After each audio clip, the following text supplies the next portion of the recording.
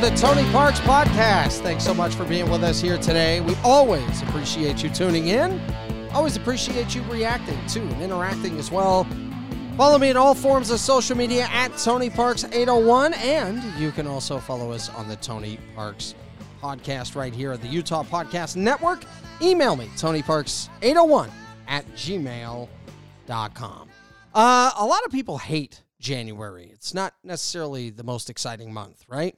The holidays are all over. Everybody's going back to school. Everybody's going back to work, getting used to the, week-to-week grind and things like that.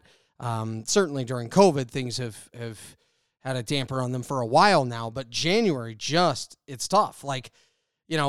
December feels like a beautiful winter wonderland and there's lights and it's a festive sort of feel. January just feels dreary and dark and dead.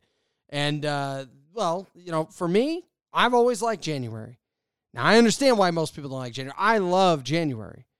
NFL wildcard weekend and the divisional round and then the conference championships. And then for most of my life, the Super Bowl was in January as well. And that's obviously changed. But for looking at this past NFL wildcard weekend, it was fun. And I love the NFL playoffs. I think I love it maybe more than anything else. I didn't care for 7 teams in each conference. But having 3 playoff games on Saturday and Sunday, that was awesome. Can't say I was disappointed there. And the games were good for the most part. Some people were very down on them. I thought it was entertaining, and I was on the edge of my seat, and except for one game, and that was my Bears completely showing why they were a sham from the start of the year. The Buffalo-Indy game was terrific, and I still don't know how they botched the fumble call at the end of the game, but I'm glad it had no impact on the finish. I'm very sad for Zach Moss, by the way, and I really wish that, he would have been able to continue, and that was terrible to see. Baltimore showed some real guts. The stack box and the come-from-behind victory at Tennessee, that was fun. The Rams' defense was stellar at Seattle. Seattle did have a very poor finish to the season, there's no doubt, but it was cool watching the Rams, who were in the lead, and you had the feeling the Rams' defense was going to have to be spectacular in the second half. And they were. I mean, they were tremendous. So it was cool to see the way they won that game. The Bucs were able to hold off, the heroic efforts of a backup quarterback from Washington. You wanted maybe a little more of the fireworks and drama, but the games, at least for the most part, still had you glued into what was happening. Like, I didn't want to turn it off, except the Bears game. But the performance that stood out to me the most, and even though this was a blowout, I still watched it the whole time in amazement, was the Cleveland Browns' domination of the Pittsburgh Steelers. And I don't think the game was as close as the score indicated. And I thought it was very fitting how that game ended. And that was with Sione Takitaki getting the interception to put the lid on it. And I'll talk about Takitaki here in a second, because what the Browns just did, I thought was one of the greatest postseason wins in NFL history by any team. By any team, especially when you factor in everything that goes into it. And when I watched the way it ended, I'm looking at Sione Takitaki and I'm saying, if you're going to go from being an embarrassment, as the Browns were, and the punchline of a joke, which the Browns were, and a total afterthought, to them becoming a winner someday that expects to do something, you're going to need dudes like that guy. And I'll tell you why. 5 years ago, I go to a football game, Michigan football game, and there's no one I love to go watch a football game with more than my mom. She's crazy smart when it comes to the game.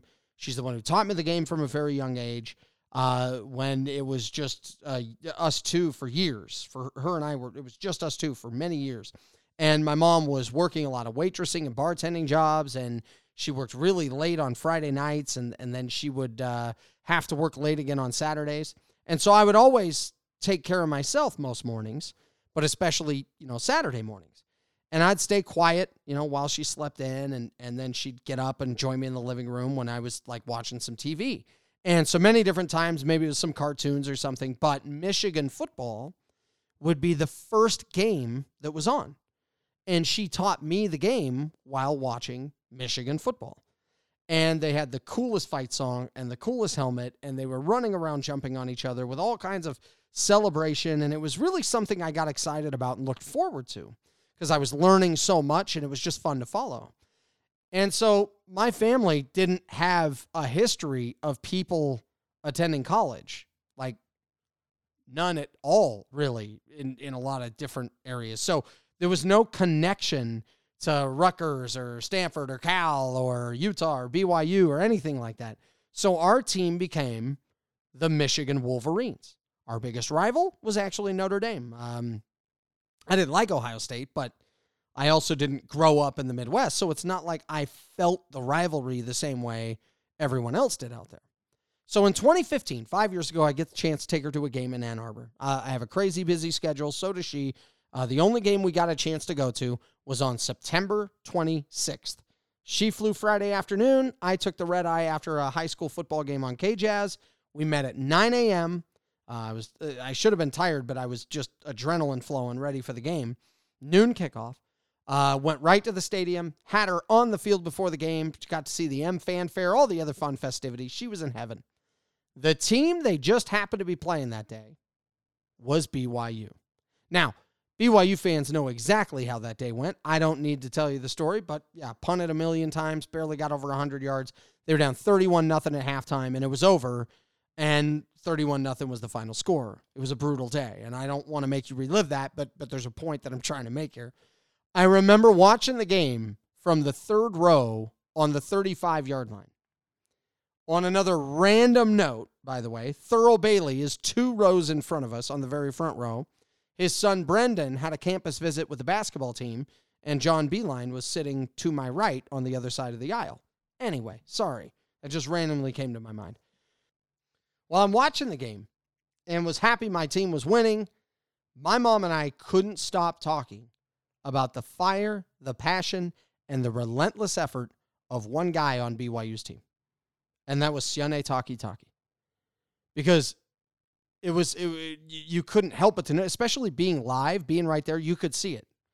There was one play in particular, is when Jake Rudock takes a snap in the red zone, couldn't find anyone open, ran to the left corner of the end zone. He scores on the play, but Takitaki was the guy that runs full speed towards the goal line, smashes into a Michigan receiver who was blocking on the play, and landed a brutally physical hit. I mean, just hammers into him. And that play puts Michigan up 28-0. And if he gives up on that play, no one notices. No one cares. It wasn't going to make a difference. BYU had no chance of coming back. But with Sione Takitaki, and it wasn't just that play, there were many other plays. It didn't matter what the score was or how bad his team was playing overall. It didn't matter that several guys around him that day flat didn't bring it. I mean, I don't know what happened with that team. Everything going on around Sione, I should say, it never changed how he was playing. On a day that BYU had like this all-time no-show, they showed a few guys had some heart that was as big of a lion. Nobody's heart was bigger than his. Nobody's. So he's on the team then. He was also on the team that was getting ready for the 2018 season. I think the 18 season was very important for BYU football. The Cougars are coming off of the worst season in my lifetime. They were 4-9. They lost to UMass. They had to let go of their offensive coordinator, who was the hero for so many BYU fans. And it was a really tough time for the fan base, as well as the program. When the 17 season ended, this was a guy that I interviewed, and he made no excuses, pulled no punches. When it came to telling the truth, he told the flat, blunt truth and made no apologies. And he did it with passion, and he did it with positivity going forward. He was okay to tell the very uncomfortable truth that I think a number of media members and fans were just afraid to say. He was okay to address every elephant in every room, didn't care. And I remember during the 17 season, hearing the amount of excuses that were being given. Everything from missionary age change, honor code, Bronco Mendenhall being blamed for leaving this team in a horrible situation, even though he left with the number 1 recruiting class in the non-Power 5. He recruited more 4-star players than any other non-Power 5 program by far in the time that he was there. And it was uncomfortable because the real reason that BYU had become one of the worst FBS teams in the country immediately in 1 year was because they were poorly coached and they were operating very poorly. They had no one to blame but themselves. They had the 9-4 year with Taysom and Jamal Williams in 16, and that was Kalani's first year. And what was difficult was leadership was there in place, but they had an offense coordinator and many members of that staff that just were not where they needed to be to help this team be good. And nobody was more honest about the players, about the team, about the personal accountability that was needed, and about what it was going to take to turn things around than Sione Takitaki. He was blunt honest. He also didn't let the situation tamper down his enthusiasm, right? Like he was still excited for spring ball and for everything during the offseason.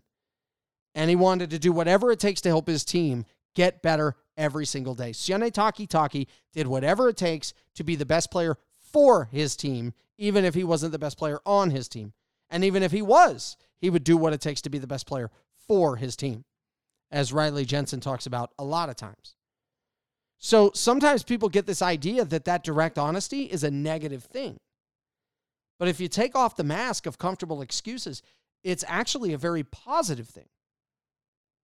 It gives the team direction from a leadership position. What Sione was saying was very much the same message from Kalani Sitake, who was unbelievable in the way he interacted and was straight honest about everything. Accountability, honesty. That was one of the biggest seeds planted that helped BYU become what they've become. So if you're going to have a team that's going to show major changes over time and show that they can be much better than what they have been showing, you have to have players like this. That they act like this when things are just dark, down, horrible. And I hear all the time, in sports, success breeds confidence. If they could just win this game, it would do so much for the program. People do it in life. If I could just land this job, if we could just get this house, if we just get married, I've heard people say that. But honestly, it goes the other way around. Culture builds confidence. And it takes really mentally and emotionally tough people to build that culture with the right attitude when things are just not going well. And it's really hard to find guys that love what they do no matter what else is going on around them in terms of results, media coverage, fan reaction. Sione Takitaki was never affected by that in terms of what it meant he was going to give. In another example locally, for the Jazz, that guy was Rudy Gobert. Things weren't going well for the Jazz. Lost 9 in a row that first year of Quinn Snyder in the early part of the season. And even in those losses, Rudy handled everything: character, focus, belief, an unquenchable work ethic, a desire to be the best. He was still positive. And he didn't change anything he was doing in terms of what he could give to the team, even with some negative things going on around him. Even though they were losing at an alarming rate, he could feel like they were starting to garner something great that they could run with going forward. And the Jazz felt like they were starting to get a defensive identity. They felt like they were starting to get an identity overall. So while the results weren't there, they didn't need that to give them the confidence to win. They were getting confidence with the culture that they were building. And you saw what happened later that year. They won something like 16 out of 23 games. They were one of the 5 best defensive teams in the league. And you could start to feel like Quinn Snyder, Rudy Gobert, Gordon Hayward, that they had something. They didn't just start getting confidence after they won 16 out of 23. They had it before then. So back to Takitaki, it's no surprise that he was a part of the BYU team in 2018 that started to show signs as a program that had the capability of being a really good team. Remember, they looked great against Arizona in the desert. They pulled off the huge upset win against Wisconsin. They were up 20 and in position to beat a very good Utah team. They weren't something elite that year by any means. They were breaking in a true freshman midway through the season. They had some tough losses. But they went from being one of the 10 worst FBS teams to looking like a team that might have a future that fans could get behind.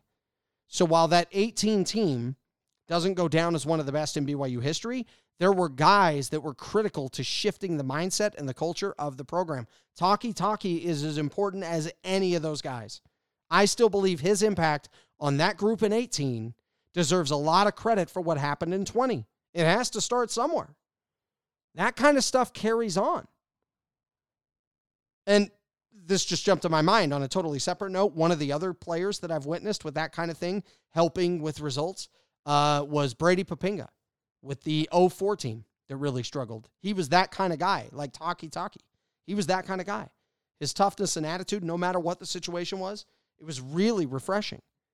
And I still think he had an influence on what happened with the Cougars in their 05 improvement and then the 06 turnaround. I know he wasn't on that team, just like Taki wasn't on the BYU team in 2020, but I believe that impact helped guide them to what was a critical year in helping them eventually experience an 11-1 season. Now, go look at the Cleveland Browns. When he was drafted by that team, they were coming off of, 3 losing seasons, and 2 of them were 1-15 and 0-16. Horrible. 2 years later, they're winning a playoff game for the first time in 18 years. They're without some of their key coaches because of COVID-related issues. And they didn't just win the game. They dominated, really. They really did from start to finish. And I thought the victory for the Browns was one of the best playoff wins in the history of the NFL when you look at all the different things that they were facing. To not just come out on top, to smash them is crazy. And obviously for Browns fans, they're happy that they beat Pittsburgh, a team they've always had to take the backseat to for so many years. So you have to look at what carried them through with all that adversity, right? It's culture. And you have to look at the kind of trust those players had in each other and in the staff to pull something off like that. It was the first time they'd scored 40-plus points in a playoff game since 1954. Now, I know Sione isn't alone in helping turn things around for the Browns. Other players have had that kind of impact. It took a big group of guys who truly believe that they have a 12-5 team and a 12-5 kind of team before the year ever even started, before they ever reached those things. And it's no surprise that Sione was one of those guys that's been on that team to help them reach these heights. It's no surprise he's been able to impact this team so positively, and it's very fitting that he was the guy that intercepted the pass to seal the deal when Pittsburgh was down to their last breath. I don't know if Sione Taki is going to make the Pro Bowls. I don't know if he's going to have all the All-Pro mentions and things like that in his career. I don't know if he's going to be in the Hall of Fame. And I have no idea how many playoff games he's going to win. But I do know that anytime things are going well, or if they're not going so well, whether you're winning or losing 31-0, there's no one you want in your corner more than Sione Taki. I hope you enjoyed this episode. I love talking some football and love having the chance to share some of those thoughts about Sione. Now, I'd love to hear your thoughts about the podcast, so I love all that great feedback, good and bad. Reach out with an email, tonyparks801@gmail.com. You can follow me on all forms of social media at tonyparks801. And you can hear us, whether it be on Google Play, Stitcher, iTunes, Spotify, and more. And as always, catch us right here on the Utah Podcast Network.